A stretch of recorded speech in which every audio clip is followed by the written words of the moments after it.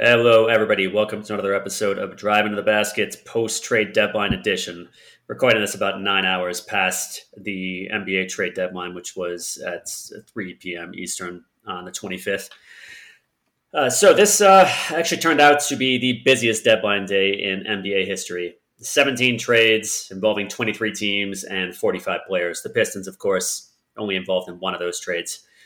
That was DeLon Wright to the Sacramento Kings for point guard Corey Joseph, 2021 second round pick from the Lakers, and 2024 second round pick from the Sacramento Kings. So let's just dive straight into it. Dante, your thoughts on the trade? Um, well, I think there are a couple different ways that I could tackle my thoughts about this. We could talk about it in a vacuum, or we could talk about it as part of the larger, like the grand scheme of things. So I'll start with just the trade itself. I was a fan of it. Corey Joseph, obviously nothing special. I think he was having probably his worst year statistically, but most of his money isn't guaranteed next year, so he'll just be waived no problem. Probably just a throw in. I'd be surprised if he plays at all.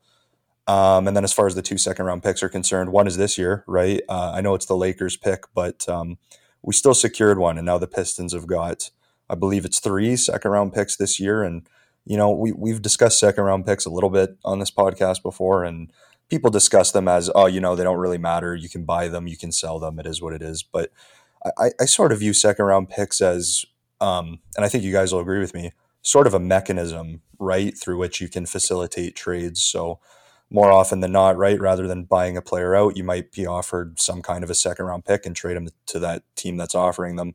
And so, in that way, second round picks are pretty useful. It's always nice to have them. So, to get them for someone like DeLon Wright, who I've talked about him before, I never thought he was all that great. He had a good 3-4 game stretch, but at the end of the day, he was playing good basketball sometimes. He was maybe helping us win games that we really ought not to be winning. Um, and so overall, yeah, it's pretty good. And probably my favorite part of this trade, I would imagine most Pistons fans are pretty excited about this. It shows that Weaver has the right idea when it comes to the guard room. And so Dennis Smith Jr., Saban Lee, Killian Hayes when he returns, which will hopefully be shortly, and of course Hamidou Diallo now. Those are right now, that's the future of your guard room. And so they're going to get a chance to shine, right? Because DeLon was really eating up a lot of minutes and now he's no longer here. So this is it for Dennis Smith Jr. We're going to toss you out there. I'd imagine he'd be the starter, and we'll see what he's got. And then Saban Lee going to get a bigger role, and Killian, whether it's off the bench or starting, he's going to get a big role as well. So overall, I'm a fan of the trade. The compensation is what it is, probably the best that we could get. But what it means for the future of the young guards on this team, that's why I'm a fan of it. So if I had to give it an instant grade, probably a B. I'm curious to know what your guys' thoughts are. But yeah, it's a B from me. Yeah, I 100% agree with you, Dante. For me, the most exciting part is certainly what it signals.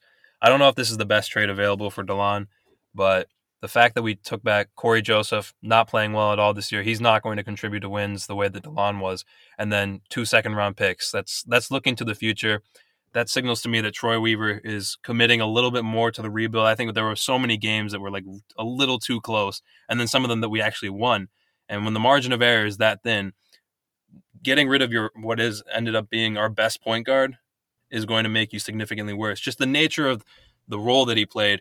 If DeLon is playing well, and he did play well, he was just a very steady presence. I think that was hurting the Pistons in terms of like the tank race. So I'm really, really happy that Troy Weaver brought back a player who's not going to contribute to wins. I don't think Corey Joseph is a very good player. And yeah, like you said, this is a guy who was averaging 30 minutes a game before. So now we have to fill in those minutes. I think Dennis Smith Jr. and now Saban Lee, who got his minutes cut a little bit, are going to get some of that. And then we'll see what Corey Joseph gets. That's another guy that Casey coached in the past, so I don't know how they're going to divvy that up, but I was really happy with that. And then as far as second rounders, yep, 3 of them this year. Maybe that's something that you can package down the line for like a late first. I don't know what Weaver's going to want to do with that, but it's a good thing to have. They're tools. Yeah, Yep. they're tools in your Yep. tool belt, right? So yeah, I agree with you, Tommy. I'm with you. Totally with Absolutely. you. What do you think, Mike? I'd grade the trade as on paper pretty unremarkable. I'd suspect that there are two things that went into it.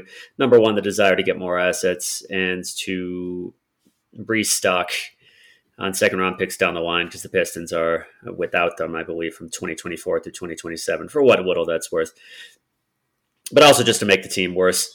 It's nice. I believe that we've cognizant of the fact that you have to watch yourself in the tank race here. It's very, very, very, I'll repeat, I've said this before, extremely important to this rebuild. Essential, really, that the Pistons get a high pick this season. And of course, you're not guaranteed. Well, put it this way: if you're the worst team in the league, you're guaranteed a top 5 pick. And this is a 5-deep draft, though increasingly it's looking like it's really strongest in the top 3 with Mobley, Cunningham, and Green. But it's just important to finish low, and there are some teams that are on the fall, so to speak, like the Magic. We'll talk about that later. They were on the fall already before they basically got to the roster today. So I appreciate it in the capacity of makes the team worse, certainly. Dennis Smith Jr. is nothing special. Saben Lee's not ready.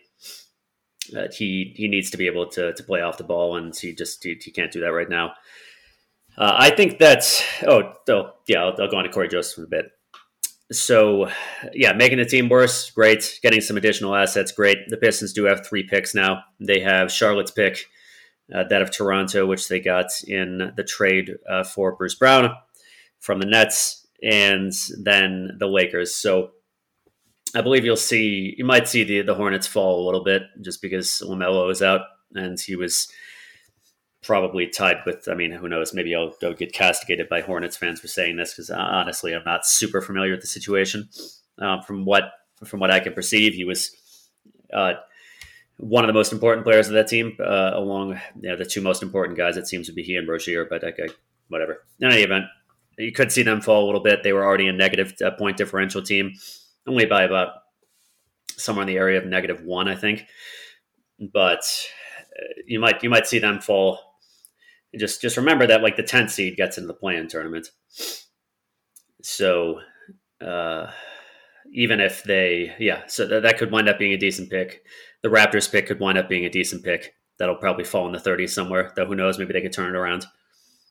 And the Lakers, maybe he'll drop into the 40s somewhere. Have to be playing without LeBron for the next 4 to 6 weeks. And Anthony Davis, I don't think his timetable is quite certain yet. And I don't think the Lakers really care.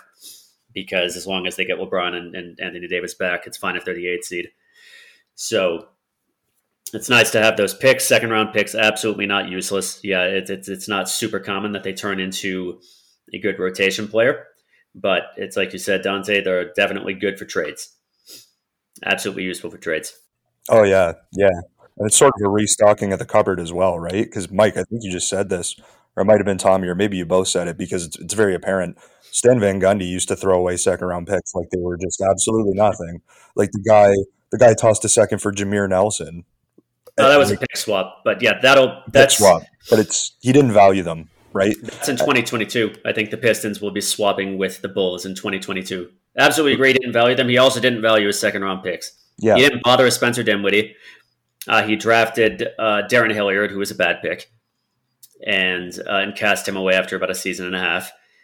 2 seasons, I think, but the guy didn't really play a tremendous amount. He drafted Michael Gabinajay, who was like 24, and he only lasted a season before Van Gundy bought him out of his second season.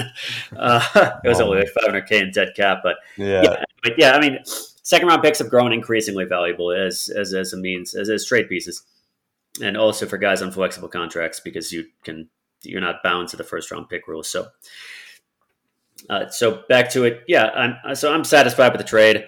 This is kind of unremarkable as far as the return goes. It's fine. I would say that just getting rid of DeLon and making the team worse down the stretch is the most important part of this trade. So if we had to grade it, sure, I'll give it a B plus, whatever. With Corey Joseph, I think he'll play if he's on the team. There's maybe an outside chance that he gets bought out, but I doubt it. I don't think they'd do that. As a veteran presence, he was apparently useful on the Kings. Tyrese Halliburton said that Joseph was like a brother to him, like an older brother. De'Aaron Fox praised him for the work that he did with Corey Joseph on his on-ball defense. The guy's captain of the Canadian basketball team for whatever, or was captain. I don't know if he still is, for whatever that's worth. But apparently he's a good presence. He's also a Casey vet. He played for 2 seasons under Casey. He seems to be exactly the kind of guy Casey likes, hardworking, very defense-focused. So he'll be on the roster. Whether he starts or not is anybody's guess. But I'd be very surprised if he didn't start. If he didn't play.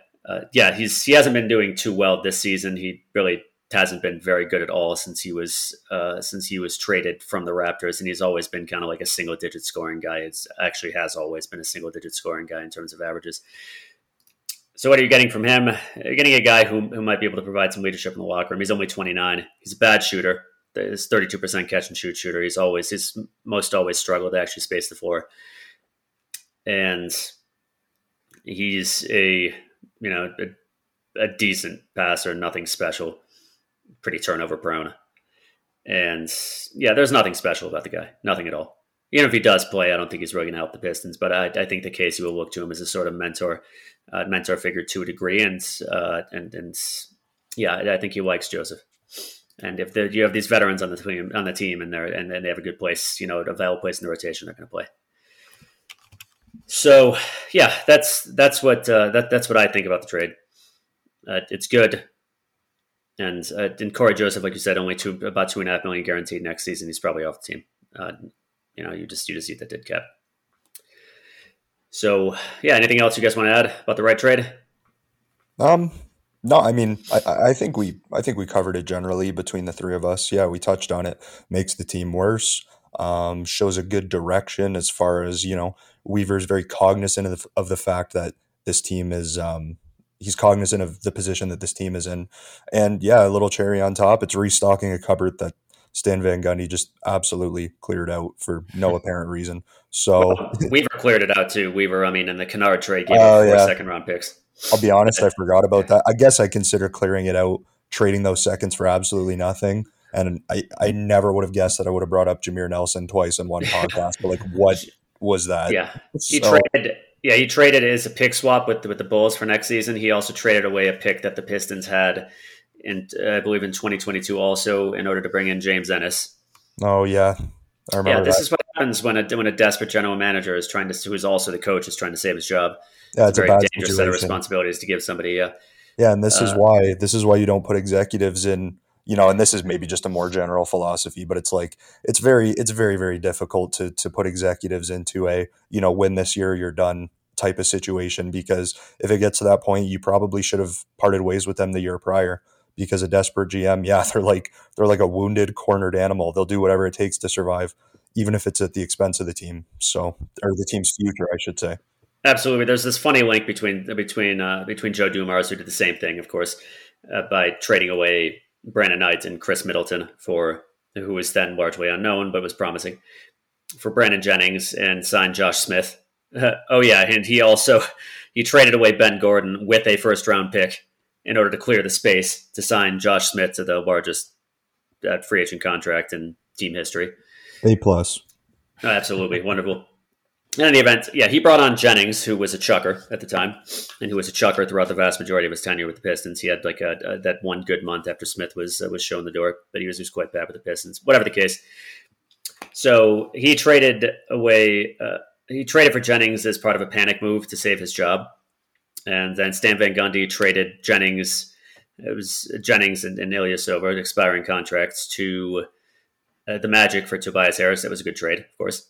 So that Jennings trade got him Harris, whom he subsequently sent over in a terrible trade for Blake Griffin in an effort to save his job. So fantastic people the Pistons had employed. Yeah, I know I could criticize Weaver quite a bit earlier in the season. Was just primarily because I was very alarmed at what was going on. But I'll give him kudos. He's the first year is, I think, actually gone pretty well. Of course, it will be determined where the Pistons finish and how they draft. So next up, the only other two guys who were really identified in trade rumors were Wayne Ellington, who was actually, according to the Detroit sources, it was deemed the most likely to be traded, and he didn't go anywhere. And then Mason Plumlee, who was thought of as maybe, there was some chatter around him, I think particularly surrounding the Brooklyn Nets, but not very much. And he, of course, will stay with the Pistons. Either you guys have any thoughts about those two not going anywhere? I have a lot of thoughts. Go ahead. Far away. Yeah, so I think we all, as Pistons fans, we broke this down into three separate parts, right? It was what's going to happen with DeLon, what's going to happen with Wayne, what's going to happen with Mason.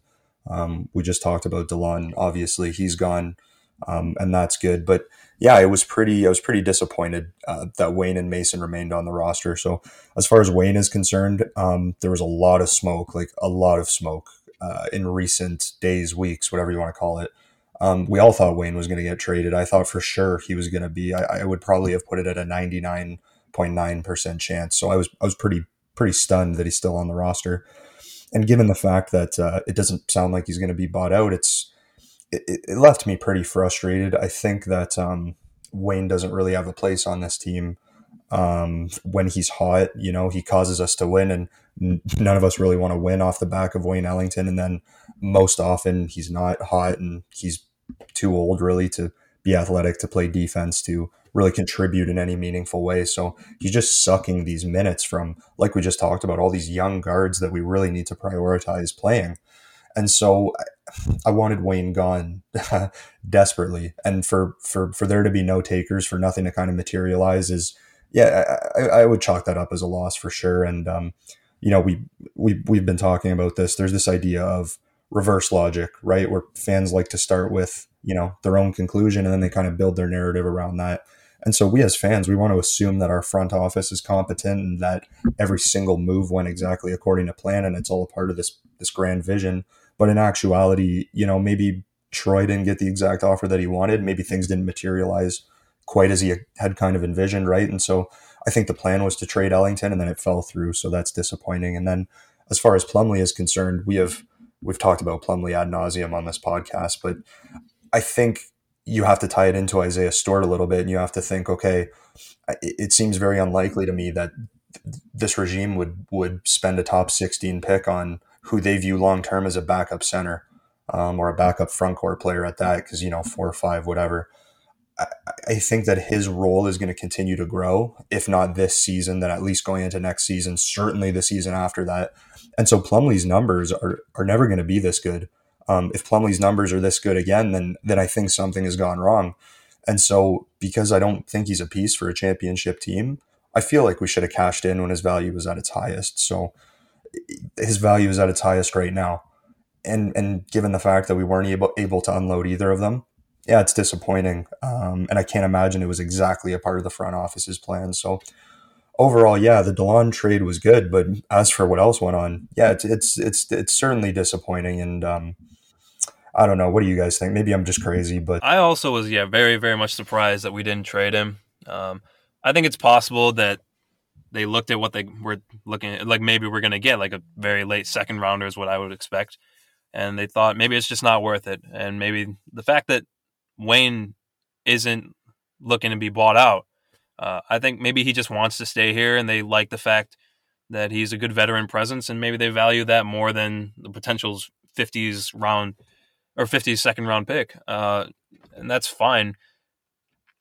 I don't know if he's going to get the same minutes that he was getting before. I think Hamidou is much more the makeup of this team.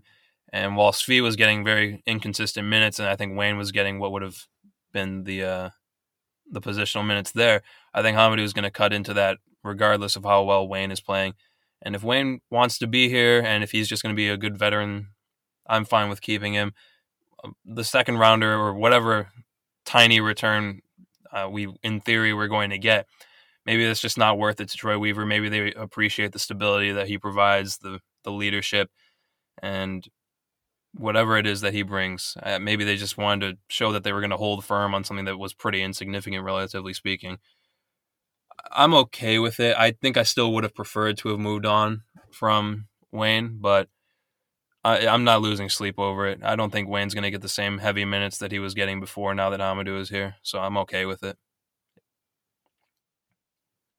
Yeah, I mean, I still do think there's a chance that he does win us like an extra game or two, and maybe that does end up being critical at the very end of the season because we know Wayne, he has that ability to get really hot sometimes. So that's worrying. But other than that, maybe they just value. This is like the sort of thing that's just it's all behind the scenes. You have to make these guesses, and maybe it's just a matter of they thought that he was more valuable here than not here. yeah, would you say it was likelier than not that what they had envisioned didn't exactly materialize?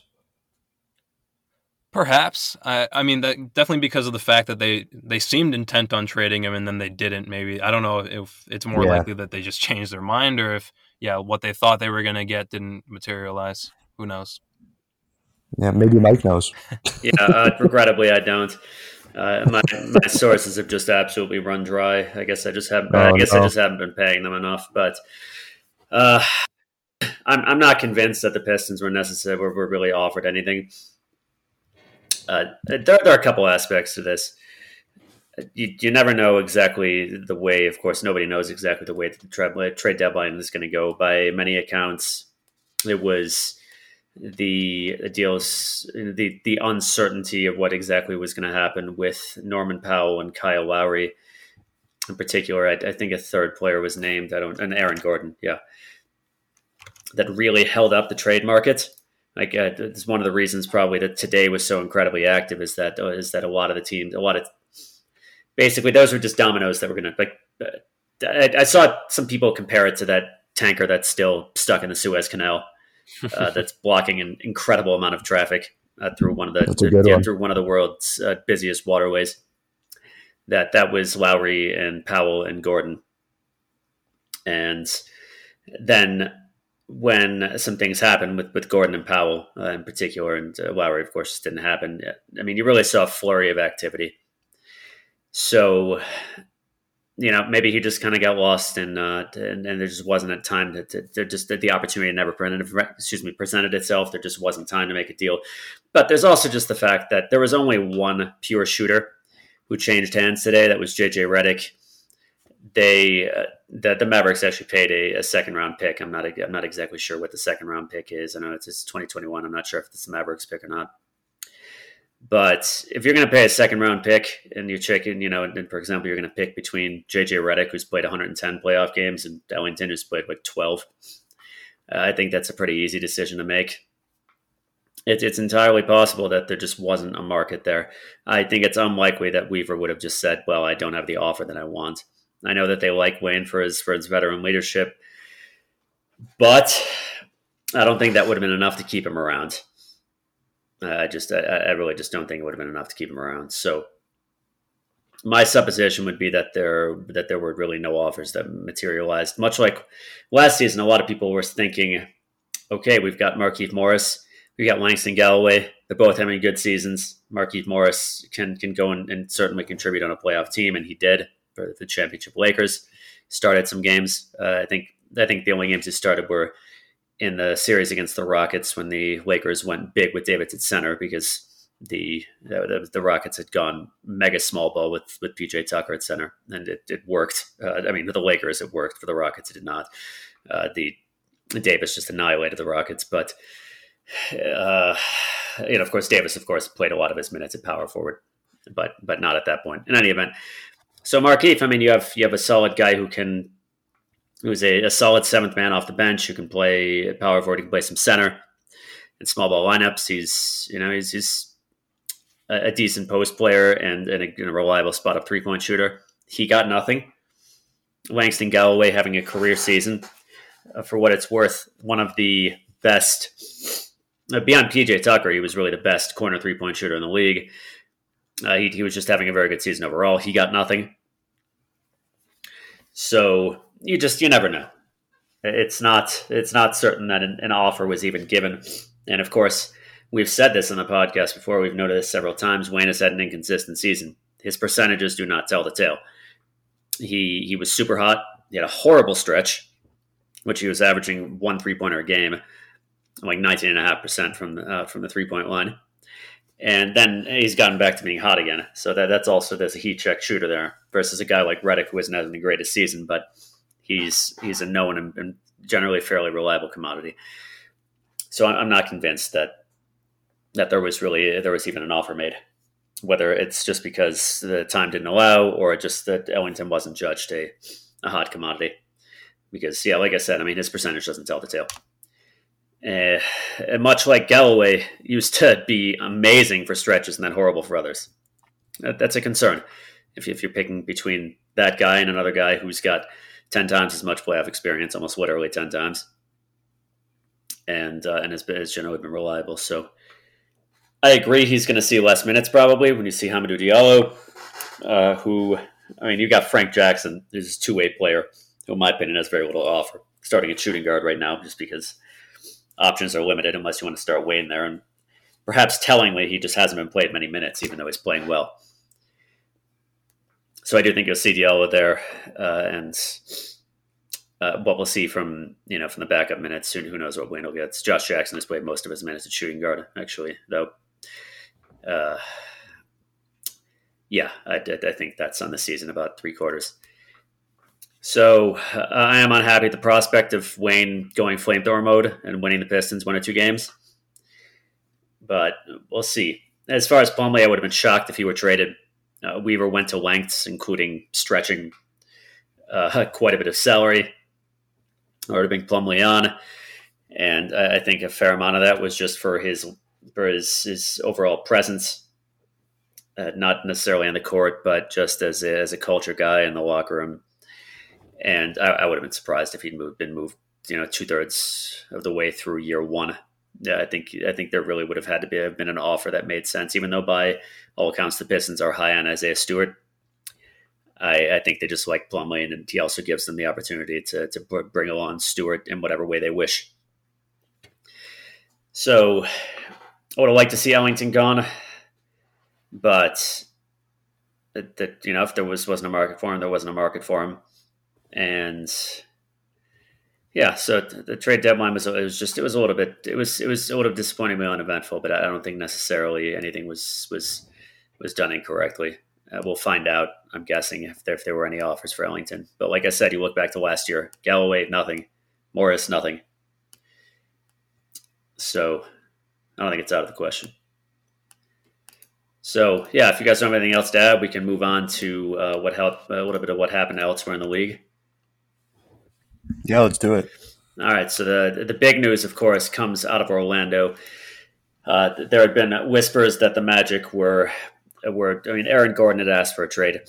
There had been whispers that the Magic had even made Vucevic their all-star center, one of the best scorers in the league from his position. Really just an all-around good scorer. His only thing he can't do is attack the basket off the drive, which is a helpful skill, but you don't really need it at center. And most, there aren't very many centers who can do that. Effectively. So, ultimately Vucevic got traded to the Chicago Bulls. The return there, along with Al-Farouq Aminu, who's a decent defensive forward, for Otto Porter Jr., Wendell Carter Jr., and what I believe was the Bulls' first-round pick this season, and in 2023 or 2024, I think 23. 23. So that's big. Big for the Bulls, who we discussed in an earlier episode. Are they potentially a team who could end up blowing the standings, who could competing with the Pistons for the 30th spot? And we concluded it was very unlikely, but certainly they're going all in. I'm not super confident that this trade will really do much for them, because I don't think that a Vucevic Zach LaVine combo is really going to win you more than, if you're lucky, one playoff series. But it's just notable for what Orlando did. They got rid of Evan Fournier, who was their second best scorer, for a couple second round picks. For anybody wondering why they only got a couple second round picks for it, they didn't have to take back any salary because Boston absorbed another trade exception. The Magic got, I think, a $17.5 million trade exception just by trading Fournier and taking nothing back.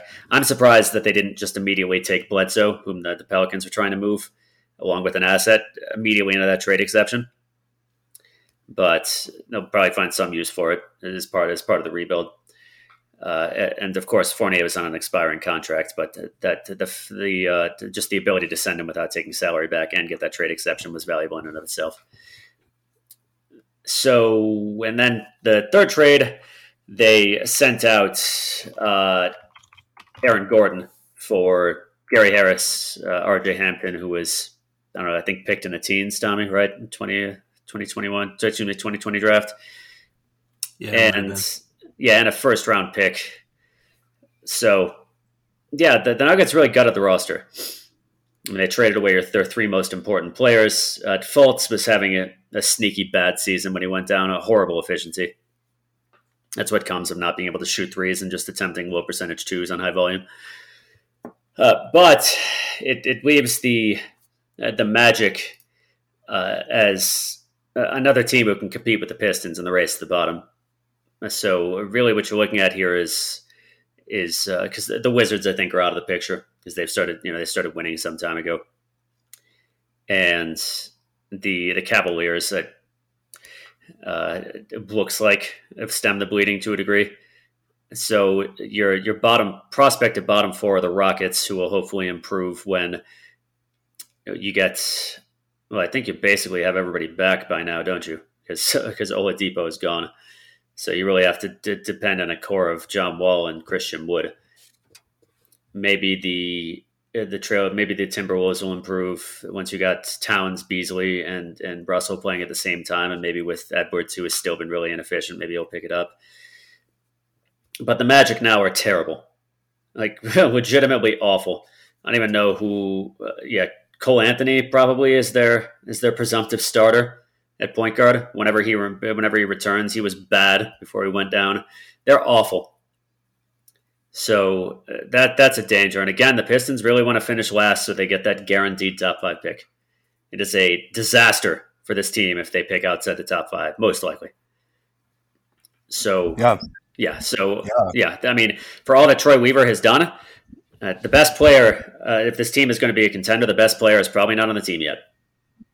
It's critical that the Pistons get a top 5 pick, and the only way to guarantee that is to have the worst record. And so I forgot to mention this when I was talking about Ellington and Plumlee, but even though they might not have wanted to trade them for various reasons, this gutting in Orlando here really adds, a team to the race in a big, big, big way. Mike, it's absolutely essential, that the Pistons get a top 5 pick here, and the only way to guarantee that is to be the worst team.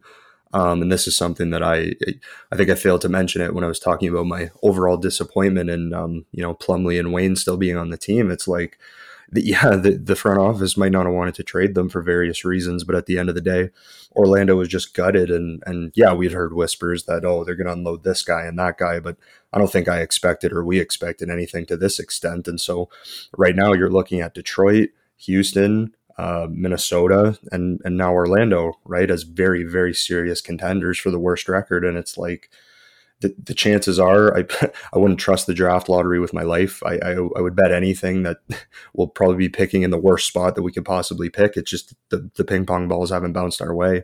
And so it really is in the best interest of this team to have the worst record. And the best way to do that is to not have good players on the team. I know it sounds simple, but it's the truth. And so I'm pretty worried about what went on in Orlando. And we really need to secure that franchise guy. There's a good chance the best player on a championship team is not on this roster right now. And so the only avenue to do it is we're seriously being threatened right now. Yeah, absolutely.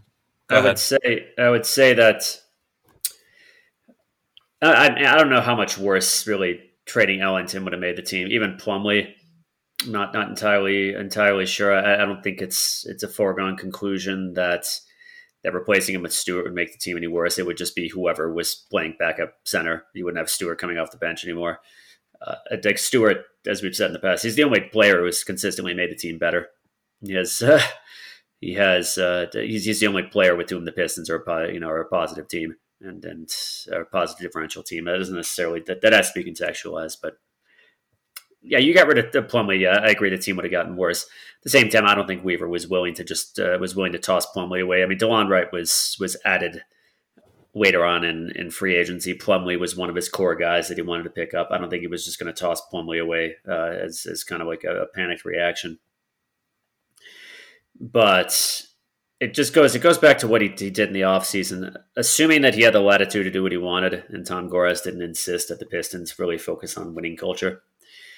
It's just really hope that the compete while rebuilding doesn't come back. He's playing with fire a bit. I hope it doesn't come back to burn the Pistons. That's all I have to say. Yeah, I was just thinking about that just now. You are kind of treading this line where you're trying to make it so this team plays a really nice brand of basketball. And when you watch it, like, it's a lot of fun because this team plays so much harder than a lot of teams. They execute well. And you just don't see that with a team like the Wolves. So how do you become the worst team while still playing like a decent brand of basketball? That's a really hard thing to do.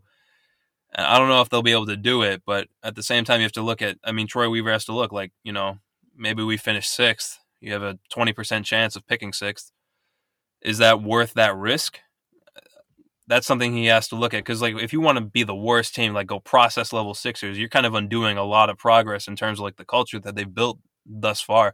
And I think that the way that they've built this team, whoever we pick is going to seriously benefit from that, as opposed to a team like if somebody were to go to the Wolves, maybe that's not the best place to learn winning habits. The Pistons, I think this team is going to bring that out in whoever they bring on. So that's something to consider. But yeah, Orlando is now in the tank race. The Pistons are currently 2.5 games behind the Wolves. As we record this, 2.5 games behind the Wolves for that worst record. And then Orlando is 5 games behind. So we are the same distance from Orlando as we are from Minnesota, the worst team. I don't know how many games we have left, but there's a lot of time for anything could happen, and it's just really important that the Pistons don't go on a winning streak at this point. That would be super painful to watch. I know that there are people who are still going, well, no, I'm never going to root for this team to lose. Well, at this point, what benefit is there to going on a win streak? You're just going to put yourself right back in the middle, and I just can't get excited about that. This team is in a good spot for once. They need to be they need to lose enough games to where they get that top 5 pick, but for once it feels like we have direction and they're thinking ahead, and I just don't want them to lose that. But yeah, no, it's going to be essential that we stay in front of Orlando in the tank race. So that'll be something to keep an eye on. No, it's tenuous, man. I don't envy Troy Weaver at all, because yeah, you got to consider how do you weigh watchability versus losing, right? And the fact of the matter is that this team is competitive on most nights. Like there's very few blowouts, and so with a little bit of luck and some shots falling that may not have fallen, like this team could easily have won 2, 3, 4 more games than they are now. And so you got to wonder how many times are we going to flip the coin and it ends up on the side that we want, right? It's going to be tough. A lot of these games are going to be toss-ups, and yeah, we could really use every loss that we can get, right? So this is a nerve-wracking race for sure, and I just don't know how we're going to handle it, because the fact of the matter is some of these core pieces that are not going anywhere, like Stewart and Bay and Grant, like they're good enough to win some games, man. Like the Pistons are a better team than Orlando right now. Oh, yeah. Without a doubt, they're a way better team than Orlando. I mean, like I said, who is conceivably the best player on Orlando's roster right now? I really couldn't even tell you. It might be Terrence Ross. Oh yeah, Terrence Ross. Exactly. I do think it's Terrence. Yeah.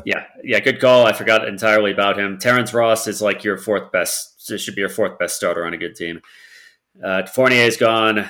Like if you look at their starters to begin the season, and these are also their 5 top players in terms of points per game. You have Vucevic gone, Fournier gone, Gordon gone. Fultz, like I said, was really overrated, but he's out for the rest of the season. So yeah, Terrence Ross is your best remaining scorer, and your 2 best players after that are Cole Anthony and, goodness gracious me, who would it be? Well, Jonathan Isaac isn't playing, but he's out. Yeah. Yeah, so your 2 best players after that are Cole Anthony and either Michael Carter-Williams or James Ennis, and that's horrible. they're going to be awful. Oh boy! Now the Pistons have 29 games remaining. You don't want to win any more than like 7 of those maximum at this stage. So it's going to be a tough one, and the Pistons, as much as they are in 15th in the East and have not won many games at all, they've been unlucky as far as the tank goes. They've been a pretty healthy team. They have basically, they've been lucky with opponent absences. As much as people want to point to the Pistons as look at their wins, they're all really good teams. They were very fortunate with absences. Guys like Davis, Embiid, Butler, both point guards for the Celtics in one game, and that's unfortunate. So it's a little worrisome. Yeah, it's a little worrisome. I think that's the Rockets have enough to keep their heads above water, maybe with Wall and Wood both playing well. And again, the Timberwolves could do better, and the Timberwolves seem intent on doing better. I think if the Timberwolves finish worse than the league, they still get a 60% chance of surrendering their pick. So I think the Timberwolves' ideal situation is to get into a place in which they'll lose their pick, but it won't be completely humiliating and deflating for their fan base. So yeah, it's scary, and there's not much to do right now but hope for the best or hope for the worst, as it were. So why don't we move on from here? Just discuss other trades that were made at the deadline. I know that we're going a little bit away from Piston land at this point. Of course, we already went over a couple of the major ones, those being Vucevic getting sent out and Aaron Gordon getting sent out to the Nuggets. I'd say what's interesting about Aaron Gordon getting sent over, this is partly a consequence of the Jeremy Grant trade, I would say. Gordon definitely doesn't come anywhere close to replacing, at least based on his past career performance, replacing Jeremy Grant as a three-point shooter. But they've been hurting for defense since Grant was gone. Since Grant left. He was a valuable presence in the playoffs, playing next to Nikola Jokic and just being that athletic forward who could really guard guys from 2 through 4. So Gordon's a tenacious defender, super athletic. He's not the greatest scorer. He's been inefficient really throughout his career. But it's a good trade for them. Gary Harris was an important perimeter defender, but he's been out for most of the season. So I thought that one was interesting. Seeing Gary Clark get traded. Actually, not Gary Clark. Gary Trent get traded. Gary Clark got traded also. All of the Garys in the league got traded today. Gary Harris, Gary Clark, and Gary Trent. So, yeah, Trent was a promising player who just finished his third or fourth season. Got traded over the Raptors, guy with more upside maybe than Powell, and is on as a restricted free agent. The Blazers, who are still trying to compete, got a more ready-made player, Powell, who's having an excellent season. And as much stuff has happened, I don't think there's anything else. That was really particularly interesting at this deadline. Oladipo got sent over to the Heat by the Rockets, for whom this has just been a disastrous season in really every respect. Even in the trades, they could have kept Karis LeVert and Jared Allen, but I think that's. If I had to guess, it was Fertitta who said, no, I want Victor Oladipo because he is on a 1-year deal and he'll be gone after the season, instead of LeVert, who has more time left in his deal. You could have traded LeVert for a good return. Jared Allen, you could have traded for a good return. I believe they could have kept him if I remember the way the trade went correctly. Yep. So yeah, that's what a mess up on their part. They mega botched this one. So any other interesting trades, from you guys? Anything you're particularly thinking about with regards to this deadline? Yeah, I've said this a couple times. I live in Raptors land, and the amount of Instagram stories I've seen where it was like, "Thanks for everything, Norm," and like a picture of Norman Powell blew my mind a little bit. Like I was like, really? So that was kind of weird. So that Powell trade's been on my mind a little bit. And other than that, I found the Oladipo trade pretty interesting. I think, I think some people are going overboard with what his potential might be, because I think what's the opposite of potential? Because he's spiraling downwards in a way that we haven't really seen before. He went from an all NBA level player to well, he was all NBA, third team in 2017, 2018. Exactly. And so he quite a fall from grace. And, you can attribute that to the injuries, right? But I don't see this really improving Miami all that much. And so, yeah, really the highlight for me was the Powell trade. And maybe the Instagram stories will go away after 24 hours, and then I don't have to think about it anymore.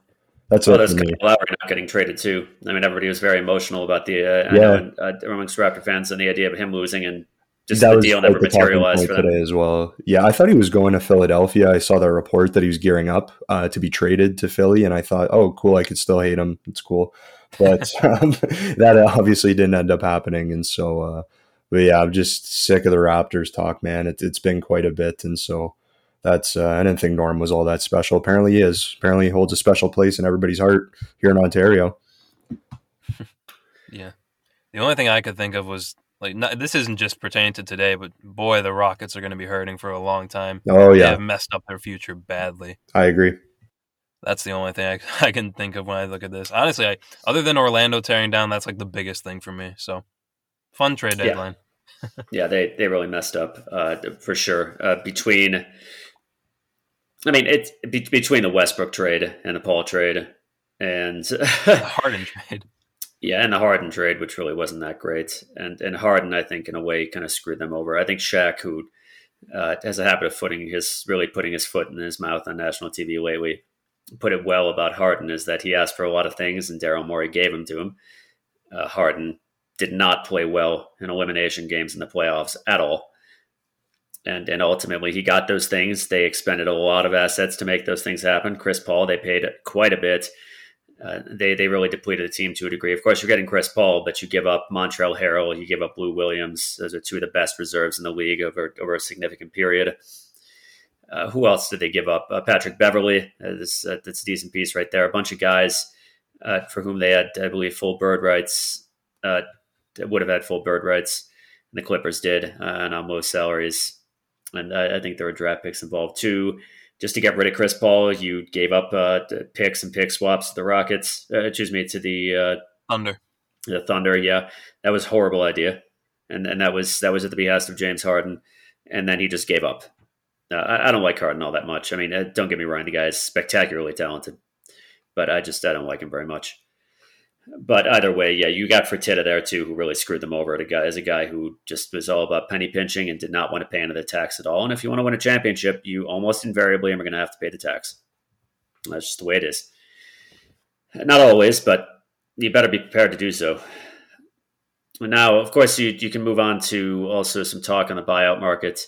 Well, Marcus Aldridge, who is kind of a shadow of his former self, as far as, I mean, he used to be a very good player and now is pretty slow. Struggles as a defender, but he's still a good shooter. He's still a good post player, and it looks to be going to Miami. Now, if Oladipo really works out for them, I mean, fantastic. If they've managed to nail Kyle Lowry, and Oladipo's a good defender, if nothing else, and if you can play him in a lesser role, which he will be playing in Miami, I think he'll do better than he was doing in Houston and in Indiana, because Jimmy Butler is the top dog there, indisputably. If they got Lowry as well, I would say, wow, this team maybe could win the championship, but it's just Dragic now. So, but you pick up Aldridge, you pick up Oladipo, who will hopefully play better in a secondary role, and I think they're in good shape in the East. One of the other significant buyout candidates is Andre Drummond, and there was a reason why the Pistons traded away from peanuts. I mean, this guy is just not a very good player. The Cavs got him. Reports came out that Allen came onto the team. Drummond went into one of his typical sulks. They asked him to play less minutes, and they asked him at one point to come off the bench. He said no. And if you're saying, why don't they just play him less minutes, it's because they presumably didn't want the guy to turn into a massive malcontent, but that was going to happen regardless. So they weren't even able to garner a second-round pick for him. A part of that was difficulty in matching salaries, maybe it's $28 million contract, and the fact that he's an expiring contract now. But a lot of it was just that he's just not a very wanted commodity. The guy was having a horrible season with the Cavaliers for much the same reason that he was never nearly as good as he could have been in Detroit. So, humor me. I'll go on a 1-minute rant about Drummond, and I am hopefully not break my promise not to talk much ever again about Drummond on this podcast. I know I said I would never rant about him again. So this would just be it's a mini rant. Call it a monologue. Yeah, just call it a monologue. I still see apologies made for Andre Drummond, and I don't think he deserves them. Like, oh, he's never played on a good team, or whatever. What motivation did he have to play, on the Pistons? And it's like, those hold no water. I mean, the guy was his own worst enemy. He was also an enemy of the Pistons in this respect. He has a horrible mentality. He has a horrible, that ties into, basically, he wants to be an offensive superstar. He doesn't want to stick to the things he's good at. He wants to stuff the stat sheet and get his, and it's way more important to him than playing the right way, playing the winning way, playing for his team.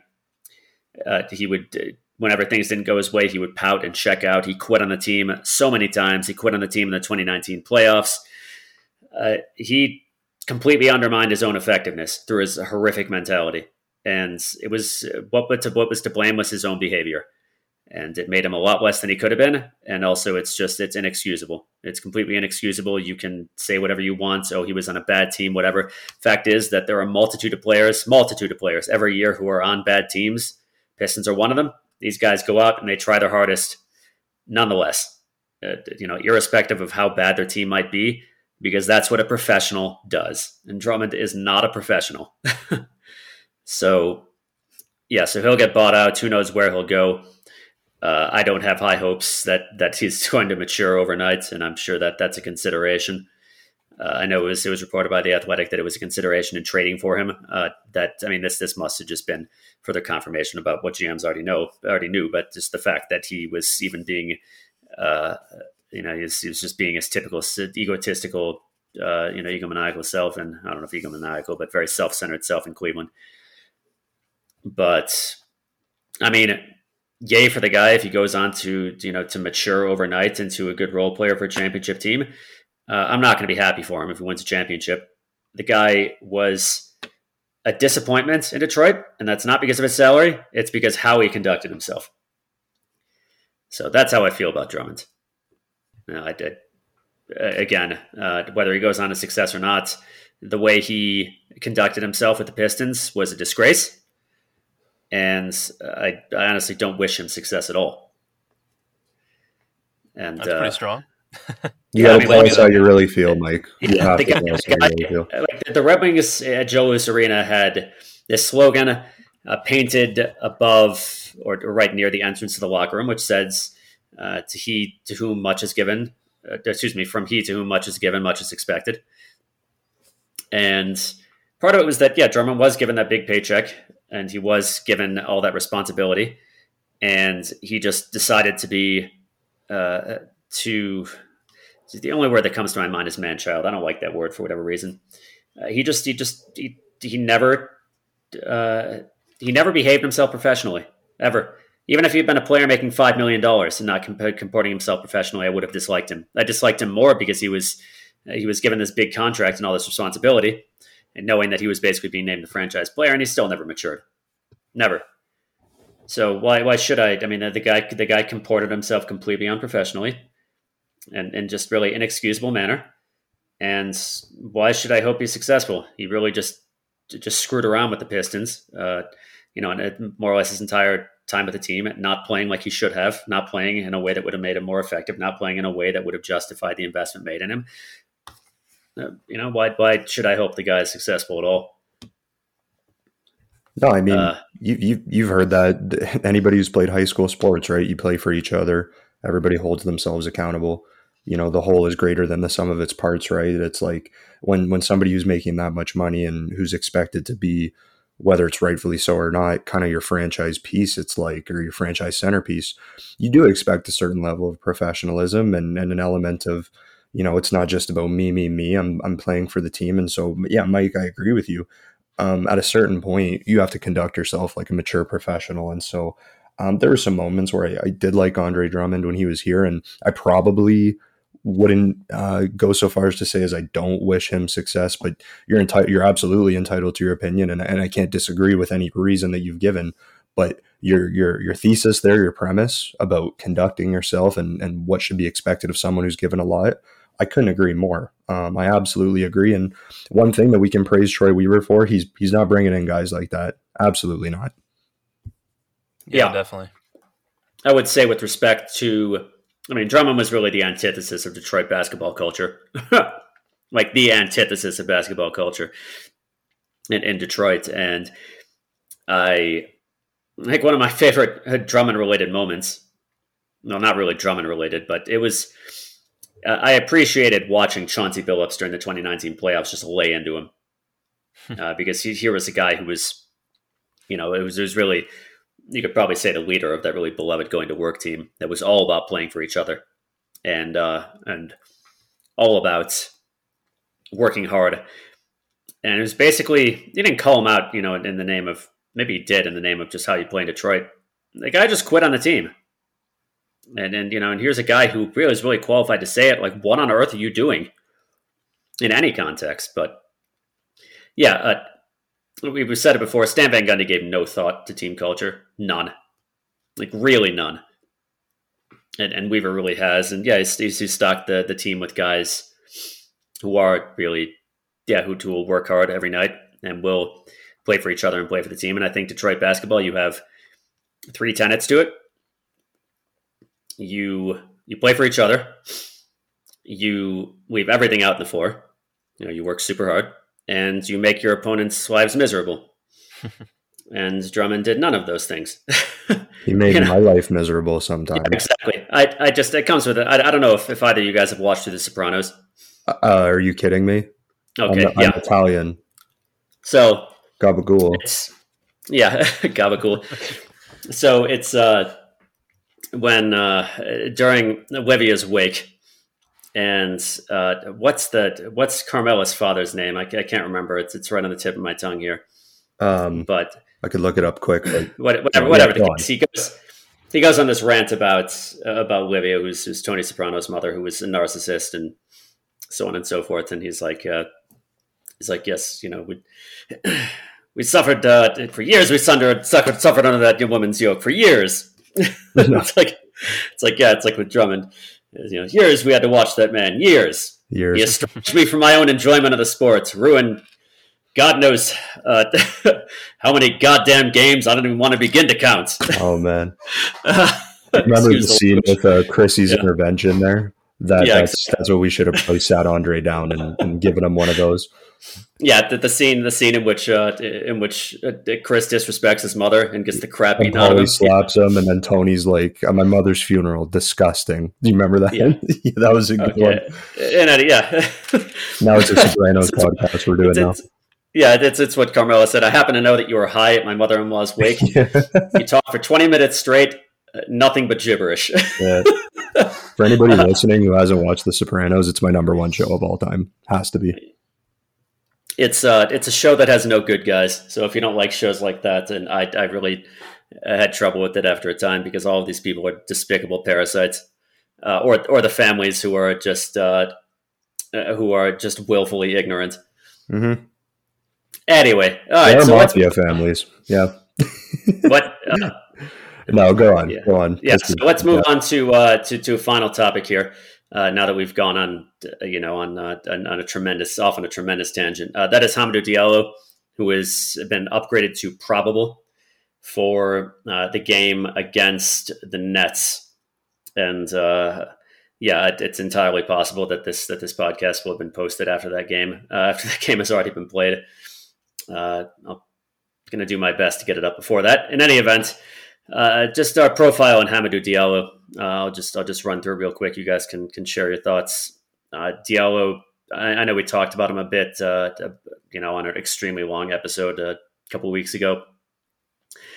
Super athletic, long, has a good amount of defensive potential, ferocious at attacking the basket. He's good at that. Not a good shooter. That's his main weakness right now. And you're really just banking on his ceiling. If he's a guy, he's a decent passer too off the drive. Not great, but good enough that he can participate in the offense as a ball handler, and you want to have as many ball handlers on the floor as you can. So, as many guys who can pass, off the move. So, if he can become like a 36% spot up 3-point shooter on wide open attempts, hit those with a decent, to fairly consistent degree of accuracy. Then he becomes a guy who can attack closeouts and either make his way to the basket or pass, and then you've got a fairly good player on your hands. I was saying it projected that he could end up, I don't remember who said this, but one of the reputable personalities, NBA personalities, postulated he could get around $10 million per year in free agency from the Pistons, and Weaver clearly thinks quite highly of him. And he will presumably come in, if they're willing to start him right away and take away the minutes of current starter shooting guard, who is Frank Jackson, and I don't think he has anything to offer. Anything, but that's for another time. Yeah, this is another one of those moves. I think Weaver. This is one of Weaver's guys in OKC, so I wasn't too surprised that he brought him back. But watching his highlights, this is a guy that fits Weaver's mold of like the guys who run really hard in transition, attack the basket. He fits that mold to a T. I think he'll fit in really nicely with this group of guys. This kind of goes back to that. I think I mentioned it on a recording once. Troy Weaver has amassed this like group of guys who are super long, super athletic, hard workers, or some mix of those attributes. But most of them can't shoot threes. And I think it's the list I'm thinking of is like Sekou Doumbouya, Josh Jackson, Saben Lee, now Hamidou Diallo. If just one of those guys starts hitting threes at an acceptable rate, you've brought in these three guys, all those guys for like really little to no cost. And that's great value on return because these are guys who are high ceiling. They're just missing one key attribute. And once they get the shooting down, that unlocks a huge portion of their game. You're looking at like long-term starters now, as opposed to guys like Svi, who at best, he's a guy who's going to be like a rotation player. And if you're a contender, like a guy like Svi, who's just like a pure shooter off the bench, you can find those guys a dime a dozen when you're a contender. You can just pick up that guy. He's a little bit older off the buyout market. Find that guy at that point. But right now, the Pistons need guys who can really make an impact. And I think those are the guys that Troy Weaver is looking for right now. So I thought of it like this. Like Sam Presti has just amassed a stupid number of draft picks for the next 7 years. Weaver hasn't done that, but what he's done is it's the more draft picks you have, the more chances you have to hit on somebody. What Troy Weaver has done instead is the more of these types of players you have, more of these very athletic guys who just can't shoot, the more of those guys you have, if just one of them hits, it's great value. And that's what I think Weaver is going for here with Hamidou Diallo. I think you hope that one of these guys just puts their three-point shot together, and then they're a long-term starter. They're a guy who can really make an impact. So watching him, I mean, he runs hard. He attacks the basket. Great balance in transition. I really like it, the way that he controls his body and contorts and changes directions when he's going to the basket. If he ever gets his three-point shot down, he's going to be an impact player, and he's going to be a guy who can really, really help this team.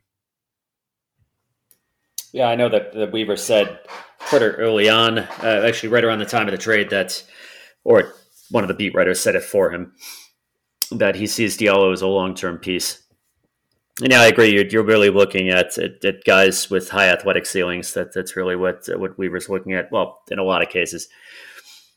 So yeah, but you, of course, the 3-point shooting is really what you need. And I mean that is the non-negotiable skill in today's NBA. And some guys just don't get it together. Some guys are very hard workers. They don't get it together. Diallo, by all accounts, is a very hard worker. And we said this, that Royce Young, who's been one of the writers, I believe, I'm not sure if he still writes, is still a beat writer for the Thunder, but he was, he certainly, if not, he was for quite some time. And he said he saw a bit of the Westbrook mentality in how Diallo attacks the basket, not the Westbrook mentality and chucking and, chasing triple doubles, but that sort of, going on the way to the basket with the intent of just murdering it and plowing over everybody in your way. So that's good. And like I said, I do appreciate the culture. You got any thoughts on Diallo, Dante? Well, part of the reason we're recording so late on Friday night is because I'm going away this weekend, so I won't be home. I won't be near a TV Saturday night when Diallo's listed as probable. And I'm honestly considering buying League Pass to just watch it when I'm up there because rather than watching a recording of the game, I'm so excited to watch him play that I would pay whatever it is for League Pass just for that game, just to watch it, because it's Tommy, your breakdown was pretty much everything I could have said and more. Like, he's a plus athlete, and really the only thing holding him back from being a high level impact player is the shooting. And that's not to discount it, because shooting is a hard skill to learn. There are guys who go through their whole career and they're never more than like a 30% 3-point shooter. But at the end of the day, he's like 22 years old. And so I would bet that someone who, like you said, Mike, has that Westbrook mentality. I know you said it specifically in terms of going to the net, but if somebody is that ferocious, attacking the basket, you got to imagine they attack their training with the same intensity, right? And I have every bit of confidence that he's going to work diligently at his shot. And if that thing starts falling at an average to above average clip, then we've got a very, very talented player on our hands. I'm extremely excited to have him on the team. And the more I think about what's gone on with, what the compensation was in that Svi trade, I think this has the potential to be a very, very good trade for the Pistons. Yeah, we'll see. At the very least, I don't necessarily agree, Tommy, that players like Svi, assuming he's hitting his threes, which he still isn't doing with Oklahoma City. He's actually shooting around 31%, 31.5%, I think, from three with Oklahoma City since the trade. If he's hitting his threes, he's a guy who can shoot. Like, if we're looking at 2019, 2020, his percentage from the perimeter, he's a guy who can not only shoot spot up threes at high percentage, but also motion threes. That's a very valuable skill. And who can handle the ball to some degree, create for his teammates to some degree, and attack open lanes to the basket. That's a valuable role player. He's not a guy you're going to want starting, but that's a valuable role player, even if he is, I think he's conceivably just hopeless for good on defense. But I agree, a player like that who's almost certainly reached his ceiling, is not particularly high ceiling, or is very close to it, at least has no real appeal to a rebuilding team.